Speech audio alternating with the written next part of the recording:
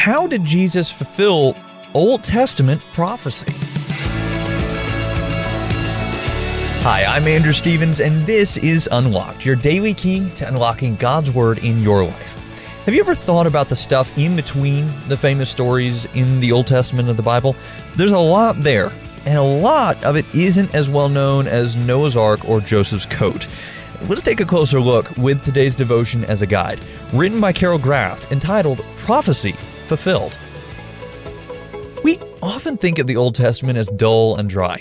Some parts are filled with stories that are familiar to some of us, like Noah's Ark. But the rest of the Old Testament, not so much. A lot of us don't like to read the books of the prophets because many of them seem so full of gloom and doom. And still though, let's take a closer look at a small portion of a large prophecy book. Isaiah is considered the earliest of Israel's prophecy books. Isaiah wrote between 760 and 673 BC, and at this point, the Israelites were a divided nation. Two kingdoms, Israel in the north and Judah, where Jerusalem is, to the south. The book of Isaiah is called one of the major prophets because of its length. The minor prophets are not less important, they're just shorter. Isaiah's writings are full of warnings of God's judgment coming on the nation, but his book is also full of God's hope, grace, and restoration that will be fulfilled in the Messiah. When God gives prophecies, they can be for the immediate future, or they can be for a time much farther in the future. And often, it's actually both. From when a prophecy is first spoken or written, it could be a day, a month, or thousands of years until that prophecy is fulfilled.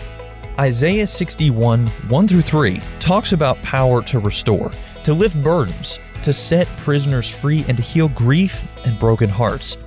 In this passage of Scripture, Isaiah was speaking of the coming Messiah, the one God promised to send to save his people, the one the Israelites had been waiting for generations.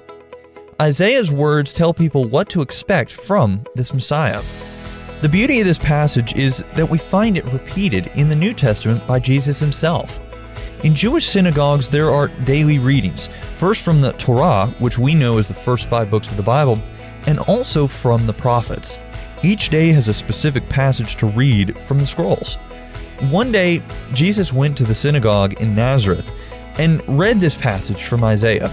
And he said, "The scripture you've just heard has been fulfilled this very day." That happened in Luke chapter 4.